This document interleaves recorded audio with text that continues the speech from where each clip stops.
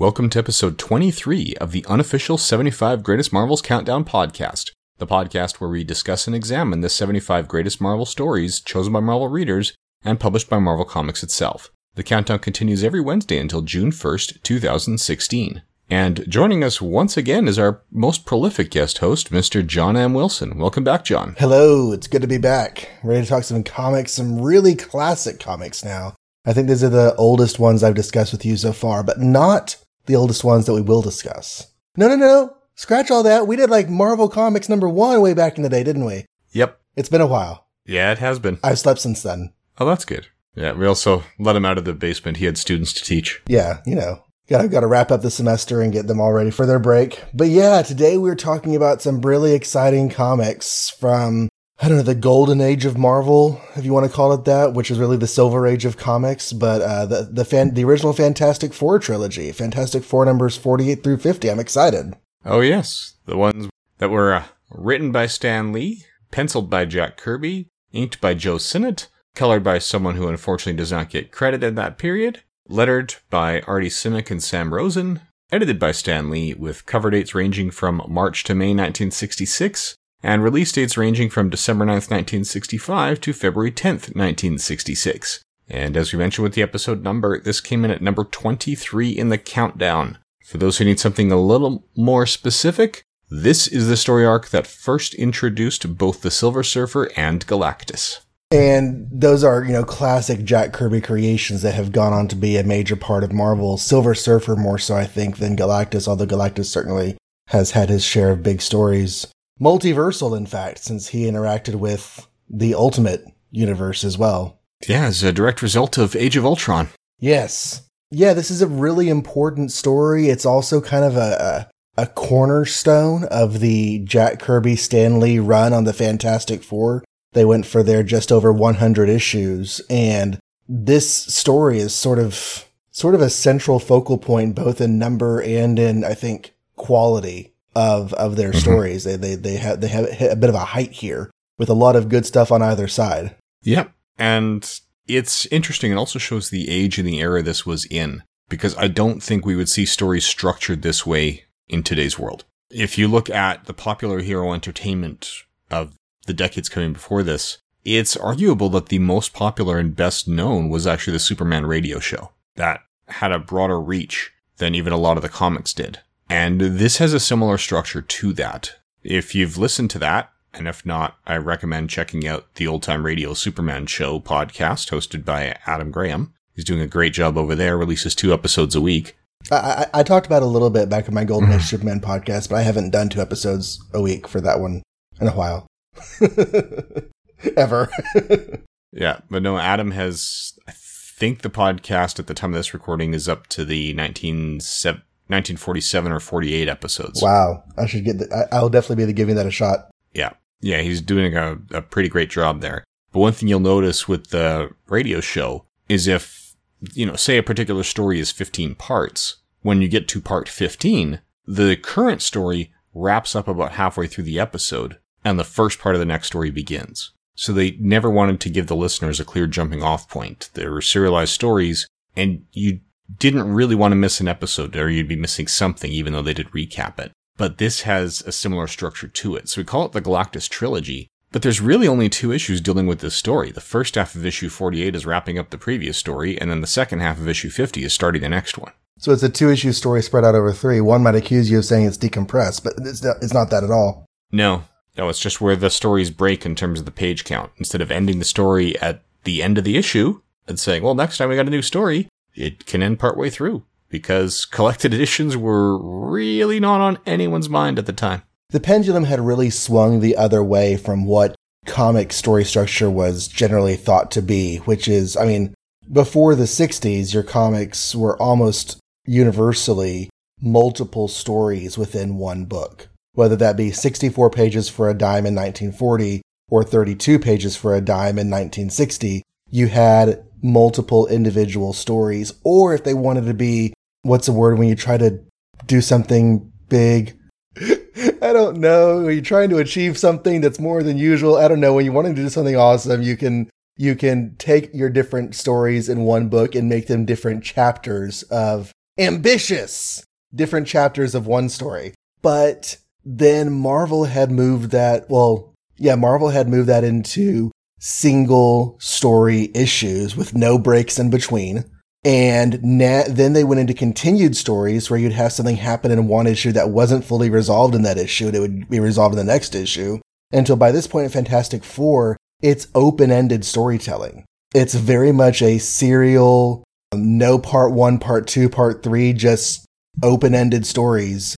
There's nothing in the title or the artificialness of the structure that says this is part 1, 2, and 3 of Galactus. It's just, this is where that part of the story begins in 48, and this is where it ends in 50, and it's, kind of obvious that they're changing directions by that point. But you can really just follow the Fantastic Four on an open-ended thread for several decades of issues here. Not decades like years, but decades in issue count. Mm-hmm. It is a very unusual style. Even for the day, not all comics would do this. And a lot of this because of the distribution. At the time, my understanding is that it was very difficult for retailers to order a specific title. They would order almost like a Marvel Comics assortment. So Fantastic Four and Avengers, at this point Fantastic Four, were the top-selling books, so they were the ones that everybody would get. But the lower tiers, not everyone would necessarily get it, so they shied away from serialized storytelling in some particular books because they were getting complaints from readers that their retailer might carry issue N, but not N+1, and it was hard to get the whole story. So, of course, there were exceptions. When you have your anthology titles, so say your Tales of Suspense that was shared by Iron Man and Captain America, they still wanted to have more than 10 or 12 pages per story. So those were serialized. But it seems, I believe, if memory serves, that the first real experiment in serialized storytelling at Marvel, when they were Marvel and not Timely or Atlas, but the first time that they really tried serialized storytelling was actually in the Hulk issues of Tales to Astonish. Yeah, I'll agree with that, because in those, which were then followed by, I think, the Captain America stories in Tales of Suspense, those very much had the feel of Saturday Serial, where you come in and you get a chapter of a story. You get a quick recap of what happened last time, and then you're left with a cliffhanger at the end. And those were, they were serial. I feel like the storytelling between those 10 or 12 page chapters and the Fantastic Four was kind of different, though, because the chapters were so short that the story threads would sometimes get a little bit lost, or the feel of how the story was supposed to flow. And a lot of times when you're reading serial, that the time factor feels strange. I'm currently reading a run of Captain Britain that has Captain America in it, and those are 8-page chapters each week. And there's not a whole lot of time going by, and yet a whole lot of stuff seems to happen in the small amount of time because they want to have something interesting in each chapter. Yeah, it does lead to something different, but rather than talking about what else was going on in the industry, we have an actual focus here. Yeah. Why don't we start talking about issue 48 and synopsize The Coming of Galactus? Who's the bald Roman guy on the cover there? That would be Uatu, who had first appeared, I believe, in issue 13. It was the one that introduced Red Ghost and his super apes, or as Stephen Lacey frequently refers to them, the stupid apes. Yes. I can hear him in my head. Red Ghost and his stupid apes.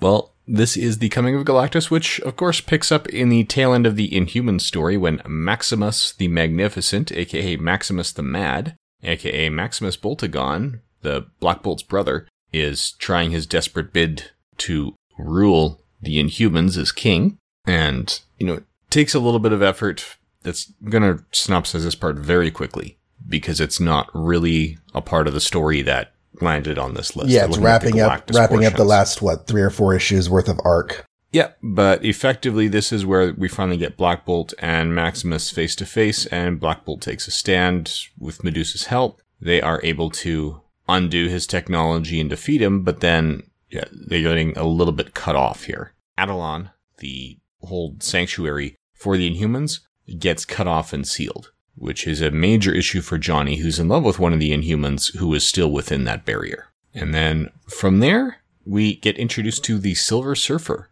who is famously not in Stan Lee's outline. For those who aren't familiar with it, at the time, Stan Lee was incredibly overworked.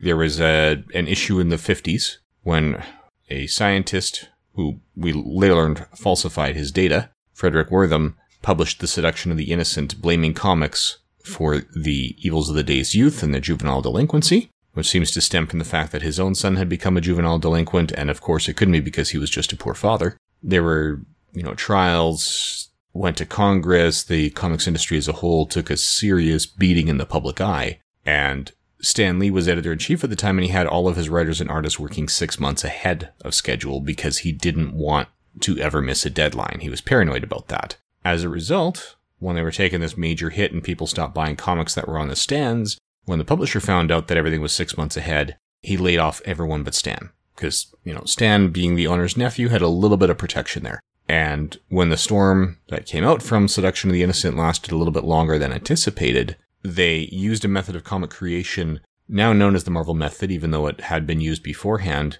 where instead of having the writer write the full script and dictate what would be in it, and the artist would have little or no creative influence, they would just kind of draw what they were told to draw. Instead, Stan Lee was the writer of all books, and probably the reason he wasn't the artist is because he's not really that great a penciler, at least not enough to be in the public page or published pages. So he would outline all the stories, hand them to artists who were good enough storytellers that they could take a 2-page outline and draw a 24-page story from it. And then Stan would do another pass and fill in the dialogue. And that's the way he worked with Ditko. That's also the way he worked with Kirby. And Jack Kirby here decided, well, no, here's the outline about, Galactus coming. He's this major threat. Well, how does he pick the Earth? He came up with the idea of this Herald, the Silver Surfer, who would come out and find the Earth. Okay. So it's actually kind of famous when it came in, these penciled pages, and Stan Lee's looking at them going, well, who's this guy? Which is interesting because Stan Lee would then glom onto the Silver Surfer as sort of a mouthpiece for Stan Lee's own worldview, or at least exploring his more pacifistic leanings and feelings about humanity in his Silver Surfer's own solo series. But just to reiterate the point from earlier, we're on page 7, the last 2 of 6 panels, when the plot for the Galactus trilogy starts. Oh, yeah. And just to lean a little more weight to it, we see the Skrulls, who are freaking out because, oh no, there's the Silver Surfer. And at this point, I think these are Marvel's only repeat aliens. Yeah, I'm trying to think if we'd seen the Kree twice or not. Believe we had. At least we saw the Kree technology on Earth right before Ronan showed up, but... Yeah, there would have been the Sentry and Ronan. And that's about it until Captain Marvel has his debut. Yeah. But anyway, so this is happening. The skies go on flame. So that whole, skies turn red during Crisis, that starts here. Yeah, so the Fantastic Four are out and they're trying to figure out what's going on. There's, panic in the streets that they help reduce to some degree. Probably panic in the sky, too. Yeah. So Reed essentially locks himself in with his scientific devices, tells the others, leave me alone. Sue barges in because she wants to know what her husband's up to and meets Uatu, the Watcher, who they'd already met, and find out that, the fire in the skies and the rocks surrounding Earth are there because the Watcher's putting them there to protect Earth, because the Watcher only intervenes when there's something very, very vital going on, every 3 or 4 months in terms of the publication schedule.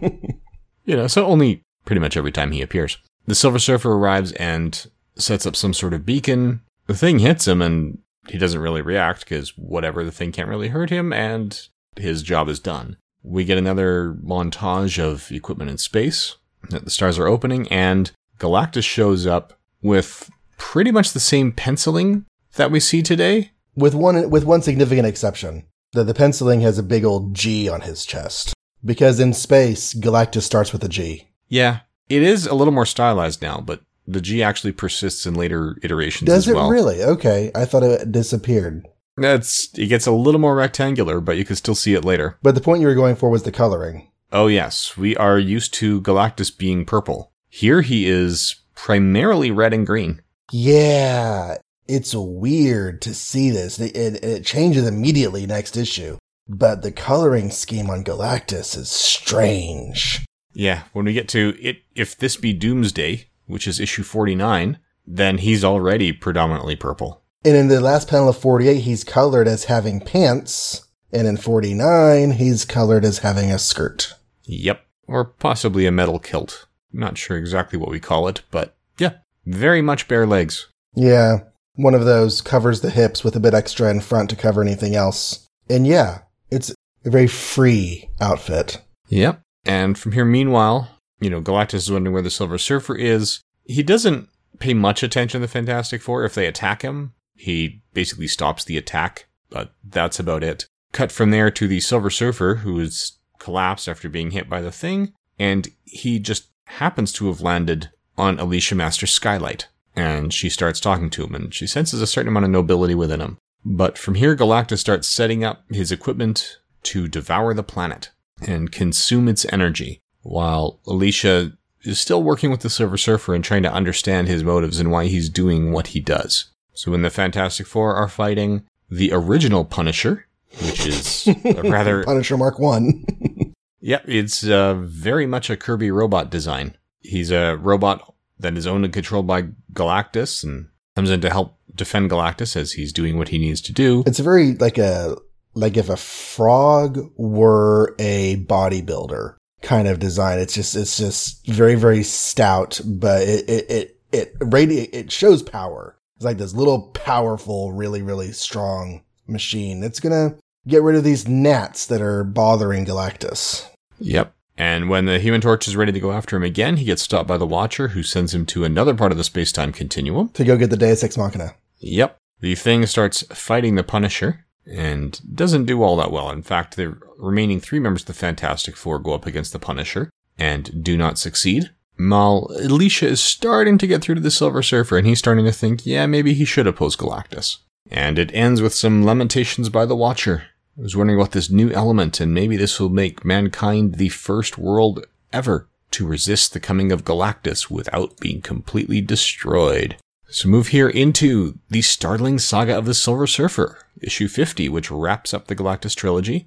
Don't miss Johnny's first day. Human Torch goes to college. Oh yeah, we'll get there. Yeah, but we've got the Thing, Mr. Fantastic, and the Invisible Woman are still sealed up in the container that the Punisher sealed them in. And Galactus is now wearing pants. Yep. He's got pants on again, and the Silver Surfer shows up and starts fighting Galactus and opposing him. We do find that, the Galactus basically gave Silver Surfer his power and is more powerful than the Surfer is. Meanwhile, Johnny returns with the Ultimate Nullifier, which is a weapon so powerful that even Galactus fears it. So Galactus, in the face of that weapon, disappears. As punishment to the Silver Surfer for opposing him, he traps the Silver Surfer and exiles him on Earth. He erects an energy barrier that everything but the Silver Surfer can pass through. And Alicia is still in love with the Thing, but the Thing assumes that, now that she's found the Silver Surfer, why would she want a monster like him? Because the Thing is extremely insecure. With good reason, but extremely dramatically insecure.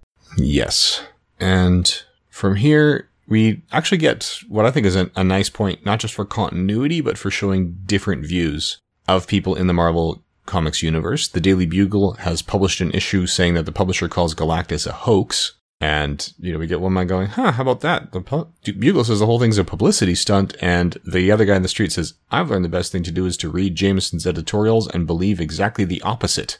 So, which is a nice thread into not just the Spider-Man continuity, but also shows that, people don't necessarily take everything that Jameson says at face value. I've developed a theory about J. Jonah Jameson as a Steve Ditko creation, but this is really the time and place for it. But it's these conversations about the aftermath of the Galactus thing form a nice transitional piece, because we then go and check out another character who's reading a headline about the Galactus situation, and he also sees a picture of the Thing, and that takes us into the opening parts of what's going to be the next story arc. But we're only on, page 14 of the comic. So we still have a good 7 or 8 pages left to go, and we're done with the story. Yeah, that's it. Page 14 is all about saying, this issue's wrapped up, and laying the seeds for next issue. From there, we cut to,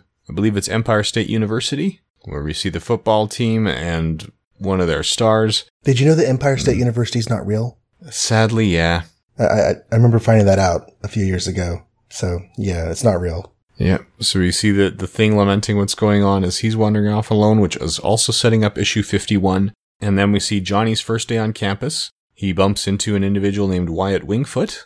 And as they get taken to the dean's office, the dean is saying, you know what? I wanted to speak to you two individually because, you first, Johnny, you're this major celebrity. You're going to have additional issues attending college that others will not have because of that celebrity status. And then as he starts going on about what's special about Wyatt Wingfoot, Johnny starts daydreaming, and as he leaves, he's like, I hope there's nothing important there, but in any event, this is what introduces Wyatt Wingfoot to the supporting cast of the Fantastic Four. Oh, and I should point out, I saw the caption, this is Metro College, not ESU.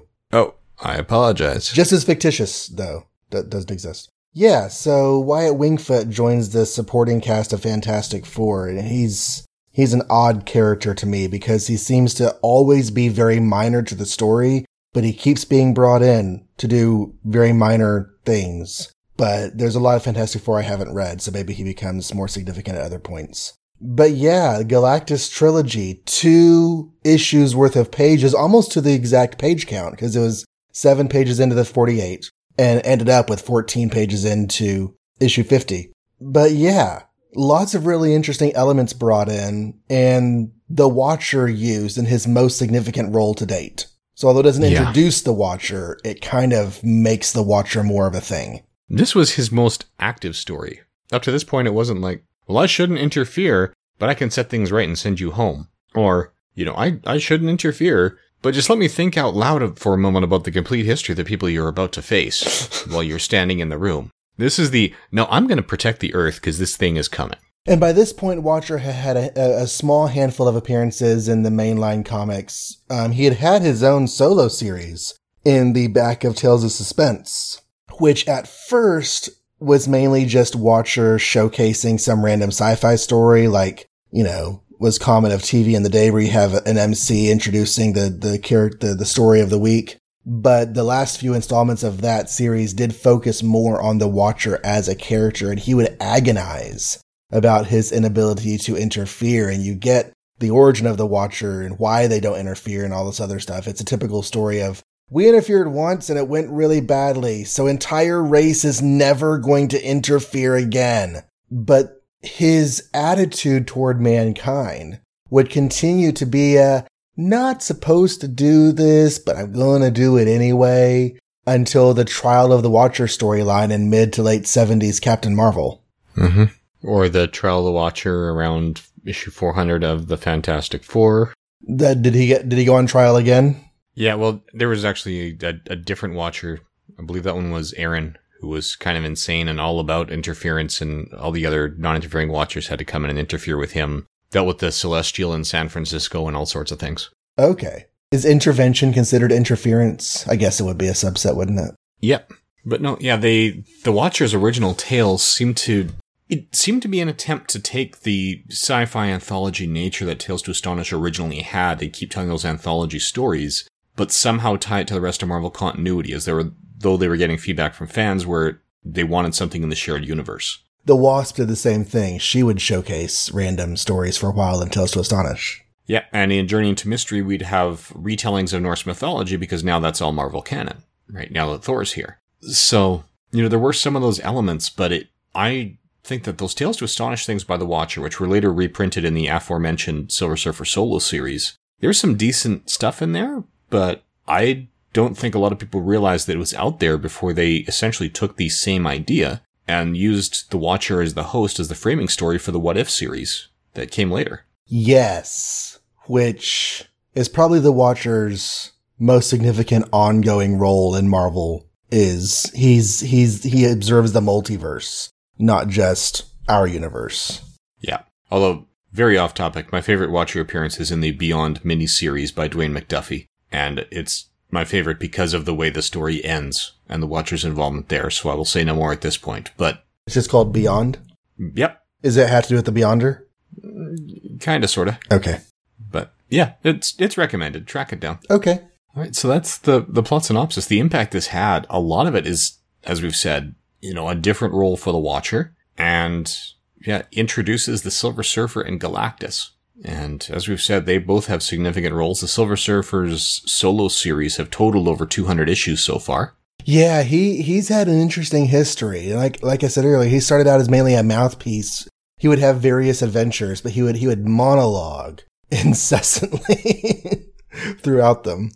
I think his original 18-issue miniseries, well, it wasn't meant to be miniseries. The original ongoing series that lasted 18 issues is probably the most philosophical comic I've ever read published under the Marvel Comics banner. And its readers adored it to pieces, but it was one of the earliest examples of a Marvel cancellation because it just wasn't getting enough readers. Yeah, and it had a higher page count and a higher sticker price than some of the other comics on the market at the time. It was kind of experimental in that regard. And it ends on a cliffhanger. Yeah, it ends on a cliffhanger. I originally read it as part of the Essential Silver Surfer Volume 1, but it is available on GetCorp DVD-ROMs as well, and I believe a lot of them are available through Marvel Digital Unlimited. But then his next ongoing series would help to form a lot of the backbone of Marvel Cosmic. It showcased the return of Thanos in the late 80s, early 90s, which led into, after being off the Marvel docket for a solid decade, almost a decade and a half, the return of Thanos and Adam Warlock. Yeah, the Silver Surfer ongoing series that he got in the late 80s, following the John Byrne one-shot, so the one that we usually call Silver Surfer Volume 3, also following Silver Surfer Parable, which we discussed earlier on this podcast. That ongoing series was the launching point for Infinity Gauntlet, which is still coming up in this podcast, Infinity War, Infinity Crusade, and Infinity Abyss. I think I'd forgotten about Infinity Abyss. Yeah, it came several years later. And of course, there was the just Infinity, not too far back. Yeah. Although that's not Starlin, so I guess it's just conceptually related, not creator-wise. But yeah, so Silver Surfer has been, not an A-list player maybe, but he's had a very significant role in Marvel history. And I want to read more of him. I have not read enough. And of course, he was one of the original Defenders. Well, not original, but he was involved with the early version of the team. Yeah, and when we look at the influence this has had outside of the comics industry, when they were making Fantastic Four stories into films, if it's not called The Incredibles, I don't think it's a very good Fantastic Four film, but they did recognize the importance of the story well enough that this trilogy really is the jumping off point for the second Fantastic Four film by Fox, titled Fantastic Four: Rise of the Silver Surfer. Now, the Silver Surfer is one of the few elements of that movie that I'm happy with Lawrence Fishburne providing the voice, the way it was written. I think that was done well enough. Yeah, he was pretty fantastic in that. Yeah. Again, off topic, but I'm not a huge fan of turning major villains with distinct appearances into clouds. But anyway, so how did you first read the story, John? Gosh, the cover of 48 is one of those covers that is just repeated and repeated in all sorts of, important issues. In lists of events that I've seen, the Galactus trilogy is sometimes listed as the first Marvel event, that's significant to the universe as a whole. I'm trying to remember, I guess the first time I read this was in probably 2008 or 9 when I was reading through Silver Age comics with my daughter. She and I made our way through a big swath of Fantastic Four. We got almost to 100. I think after I stopped reading to her because she was 10, I actually did get to the end of the Kirby run. But so that would have been my first time to read this, was with her as a bedtime story. We would read comics at night. I can't remember having read it earlier than that, but I could be wrong. So yeah, Silver Age comics are so kid friendly. And Stan Lee, Jack Kirby Fantastic Four is so imaginative that it really just kind of grabbed her imagination. I really enjoyed reading it, and I've probably read it maybe a half dozen times since then. How about you? I first read it in the Essential series. So Marvel was coming out with the Essentials. I got back into comics when I think both of these were already on the market. So when the first Spider-Man movie with Tobey Maguire came out, that's when I got back into comics. And I went out there and started just picking up all the Essentials I could, and Fantastic Four were fairly commonplace. So this would have been, early 2000s. So over 10 years ago when I read it for the first time in black and white. So I didn't even notice all the coloring issues going on with Galactus until I got the GetCorp DVD-ROMs. Which, to reiterate, his penciling, Jack Kirby's art on him was consistent across all 3 issues. The colorist team were just being creative, making changes as they went. Yeah, I almost get the impression that the people who colored issue 49 had not seen the way the last page of 48 was colored and just kind of did their own thing. Right.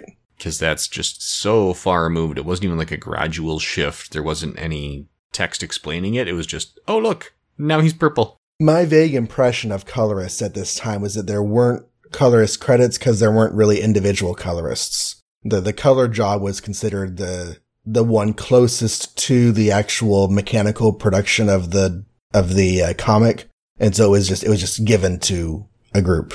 Yeah, unfortunately, I don't know how it was done in the industry or what was going on. I do know that there's some cases, like at this point, Neil Adams was basically deciding the colors of his works because they had, numbered colors in the color palette, and he would sort of set it up as paint by numbers. So he'd send it off to people saying, this should be color 27, this should be color 42, this should be, and so forth. So there's some flexibility, but if that level of control had been available to Jack Kirby, I believe he would have exercised it. So that may be a difference between Marvel and DC thing. That may have been something that DC did just for Neil Adams because he was selling so well compared to other artists. But in any event, yeah, I don't believe Jack Kirby would have consciously chosen to have dramatically different colors for Galactus with no mention of why it's happening. Yeah, he would have had something in there if he meant Galactus to change colors, to have a story-based reason for him to change colors. Right. As it is, we get the red and green for one big final splash page panel, and then we get purple and brownish tunic, and then we get the same color scheme with pants, and the look he has in issue 50 is essentially the look he would have forever. Yeah, for the most part. It is good. And I mean, reading this for the first time, as I said, reading it in context, knowing what was coming, when I was aware of this story for decades before I read it. When I was in junior high collecting comics for the first time, I was also collecting Marvel cards. And that first series of Marvel cards had Marvel milestones, and the Galactus trilogy made the list. So I knew that the Silver Surfer and Galactus appeared for the first time in issues 48, 49, and 50. Years before I actually read those issues. Yeah, I think that's just one of those facts that comic fans just know, because you're right, it's all over the cards, it's everywhere. Yeah, it's one of those things that we just get exposed to when it picks up.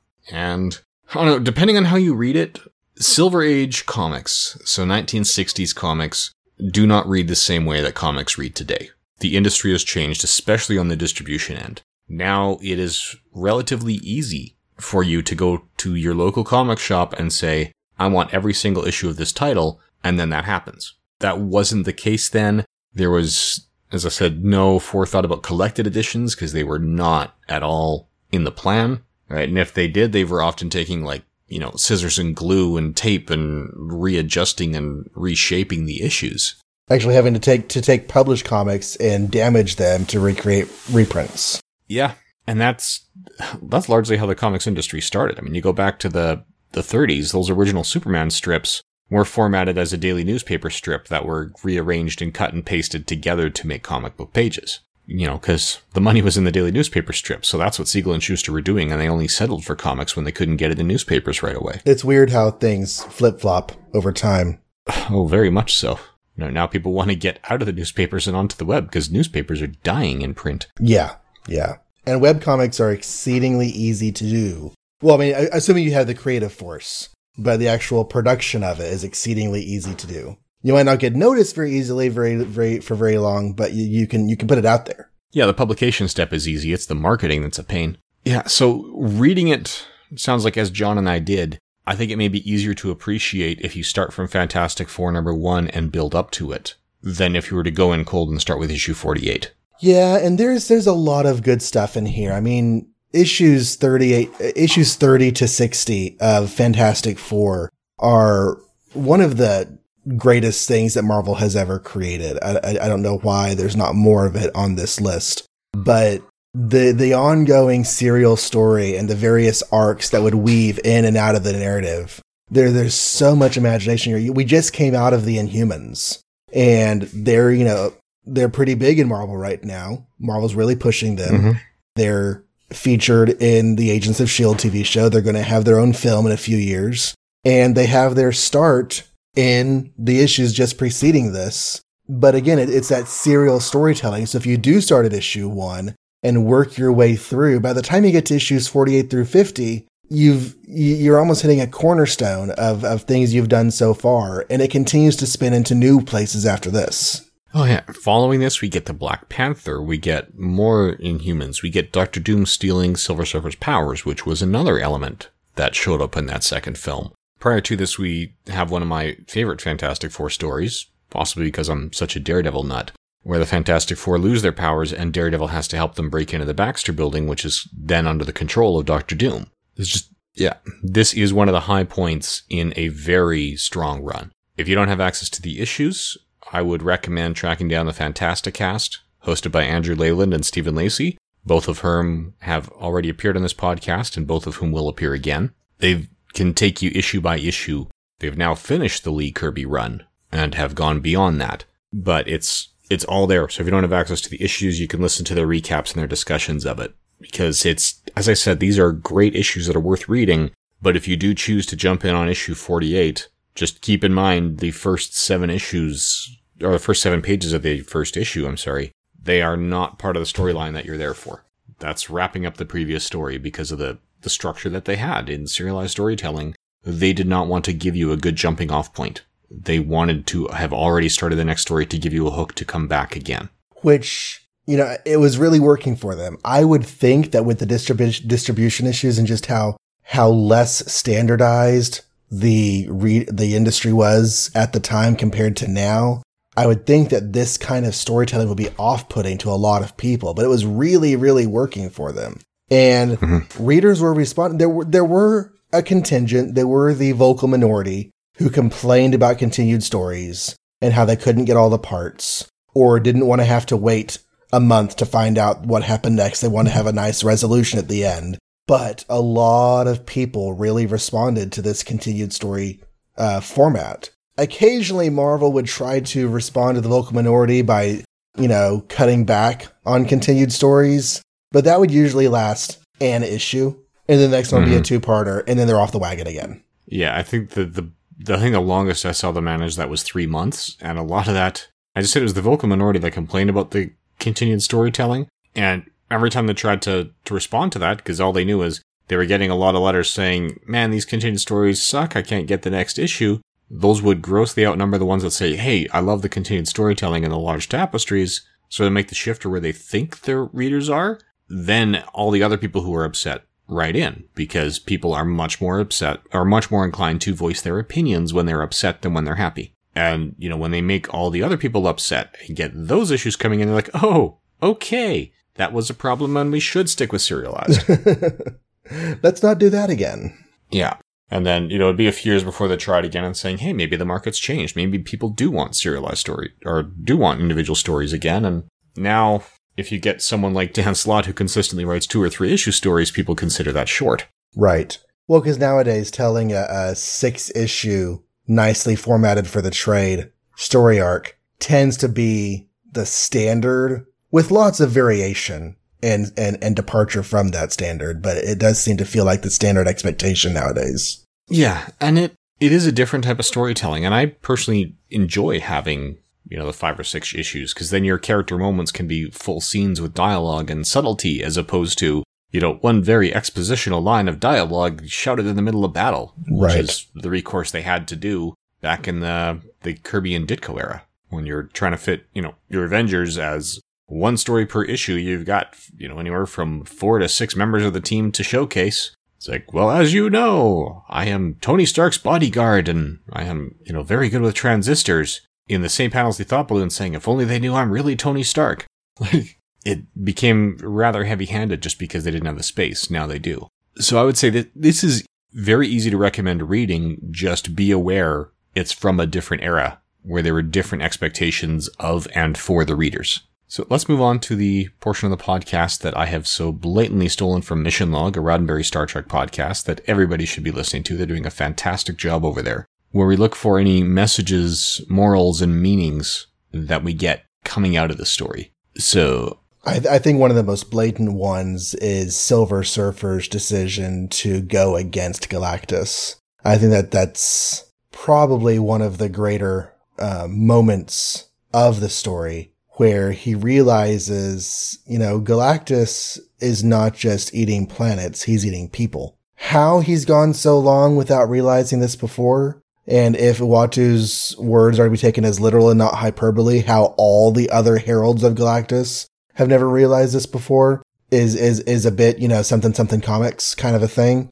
But he does see that he needs to fight for the rights of the individual person. These aren't cattle, in other words, that are being consumed with very little thought for themselves. These are individuals with sentient, life. Oh, yes. And that shift in attitude, that is one of the things addressed in his other ongoing series, his longest lasting one. They did find out that when Galactus gave him his powers, he also eliminated his conscience and did some other emotional tampering to keep him on task as part of standard operating procedure.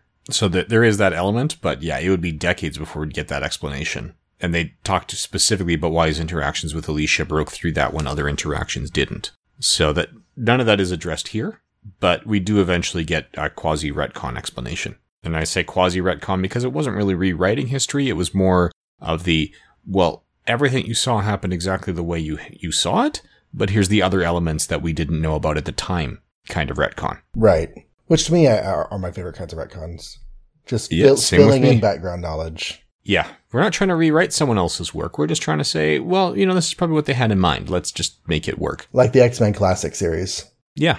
Yeah, very much like that. So, yeah, but I would agree. That's really the only message that we have here is just, stand up for what's right, regardless of the situation. Because that's what the Silver Surfer had to do, was recognize that, yeah, every life is worthwhile. And so what if this is my job and Galactus is that powerful? I need to do what's right, even if it costs me my life. If it were Reed Richards deciding what the message was here, it would be lead me to my science. At times, yeah.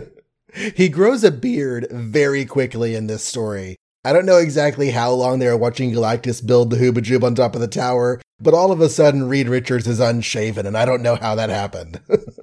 Yeah, that's the standard Kirby shorthand for he's been at it a long time and he's just been wrapped up in his lab. Oh, but he has stretching powers, Blaine. He can just make his beard hairs stretch out longer. He could, although I think that has some concentration. But who knows, because at the same time, his stretching powers have got to make shaving really brutal. I would not want to have to shave that face. No. You need a flexible razor. Yeah, and if the stretching powers apply to the hair as well, what are you using to cut them? Oh, but that would imply sensation in the hair, and that's not worth thinking about. Yeah, well, I'm just wondering, how do you cut them off rather than just stretch those hairs out as you drag the razor along? Oh, yeah. You slice it, but instead you actually just grab the hair and pull it. Yeah. That'd be bad. Yeah, we saw Bill Nye already explain how Superman shaves. He's got to get on Reed Richards now. I have not seen that. I know what I'm looking up on YouTube whenever we're done here. Oh, yeah. That was a whole ad campaign that came up with Man of Steel. Oh, because the trailers revealed that he had a beard at one point and then not later, and they had a variety of people trying to explain how he shaves. Bill Nye, Kevin Smith, and a number of others were part of that ad campaign. Oh, that's neat. Yeah, because I believe Gillette was the sponsor. I was just thinking about the whole thing about Man of Steel having shaven, and because I heard somebody asking that question, and I realized I didn't have an answer because I never talked about it in the movie. And of course, I read so much Silver Age Superman where the man cannot shave. It is impossible for Superman to shave whenever he's powered. He can do it whenever he's depowered under Red Sun or whatever, but he can't. Not even he can cut his own hair or shave whenever he's powered. Yeah, I tended to prefer the explanation I saw where Kryptonians just don't grow facial hair. But then there's the hair on his head. But anyway, back to the Fantastic Four. Yeah, so I think all that leaves us with is discussing why we feel it landed at this point in the rankings. Why did this end up at spot number 23? If somebody told me that this was spot 23 on the 75 list, I would have no trouble accepting that. It's a hugely important story to Marvel continuity as a whole. It's a well done and enjoyable read as well. Why it's here compared to some other neighboring items, that gets a bit more questionable, but that's more because of the neighboring items being present than it is for this being here. So yeah, top 25 original Galactus story. I have no problems with that. That just makes sense to me. Yeah, you couldn't easily make a case for this being higher on the list. I mean, the three elements we usually look at are entertainment value, which this has. This is some of the best of the 60s. We talk about the significance on continuity. Silver Surfer, Galactus, a new role for the Watcher. It's got that. And then, yeah, the final one, the messages and morals. It's not really a message book, but that's there. So if you want to look for deeper meanings to take something away from it, that's not hard to do. Yeah, there is a very minor morality play involved in the story. It's not the focus of the story, but it is involved. It is, and if it's not there, the story doesn't work. Because without the Human Torch turning it around, without the Silver Surfer changing his mind and turning things around, we don't have a story. So it's not the emphasis, it doesn't get preachy, but it is a vital plot point. So, do you have any closing thoughts on this story? If you haven't read it, it's worth reading. Pick it up, realize that you're coming in the middle of something and keep on going with it. But it's definitely worth reading at least once. It's one of the, other than the introductions of all of the characters, it's probably the most significant story of its era. And yeah, it's something highly recommend getting a hold of. Yeah, absolutely. Very easy to recommend this. So from there, John, again, thank you for joining us. Would you like to remind people where they can find your own podcasts online? No. Yes, I would. I do a podcast with my teenage daughter, Lily, called Avengers Inspirations, which has had occasionally spotty production schedules because she is a middle school student and I'm a school teacher, and sometimes that just gets in the way of us doing recording or me doing editing. But as we record, I have been currently in a spot of getting episodes out on a regular basis. So Avengers Inspirations is a Marvel Cinematic Universe and Silver Age Marvel podcast where we look at the characters in the MCU, the various installments in film and TV, and the comics that involve those characters. You can find that at the Complete Marvel Reading Order website under the Podcasts tab, or the Complete Marvel Reading Order podcast feed in iTunes and other places. Okay. All right. So from there, for those of you who are following along at home, we've got another large reading assignment for you for next week. We will be dealing with X-Men Age of Apocalypse. It has been collected in an omnibus hardcover in the Complete Age of Apocalypse 4-volume paperback collection, and some, but not all of the issues have been reprinted in both Marvel Digital Unlimited and Comixology. Now, I should point out that the 4-volume paperback collection and the omnibus hardcover actually do have slightly different issue content. The omnibus hardcover is the one I have access to, so that's the one we'll be dealing with. There's a couple issues of, X-Men Chronicles and such that are in paperback that are not in the hardcover. And the Chronicles I recall because that one is on Marvel Digital Unlimited, so probably we'll be doing that in addition. But the focus will be on the hardcover contents. And with over 40 issues in that story, we're probably not going to be taking this issue by issue. We're going to be, any plot synopsis will be focused more on the individual miniseries and the roles that they play. Because the individual miniseries have been accurately reproduced. It's just the, here's how the status quo got this way issues that are missing. So in the meantime, please feel free to rate this and any other shows that you listen to on iTunes, Stitcher, whatever podcatcher you listen to or you make use of. It really does help the shows get noticed. Share the show with friends if you think they'd be interested. You can take a look at the Facebook discussion forum that we have for it. And finally, thank you for listening. Okay, I'm going to do the promo now. Really? Finally. Okay, let's do the promo. What do you mean, let's do the promo? I'm the one who has to do it. Well, get on with it then. Okay, here we go.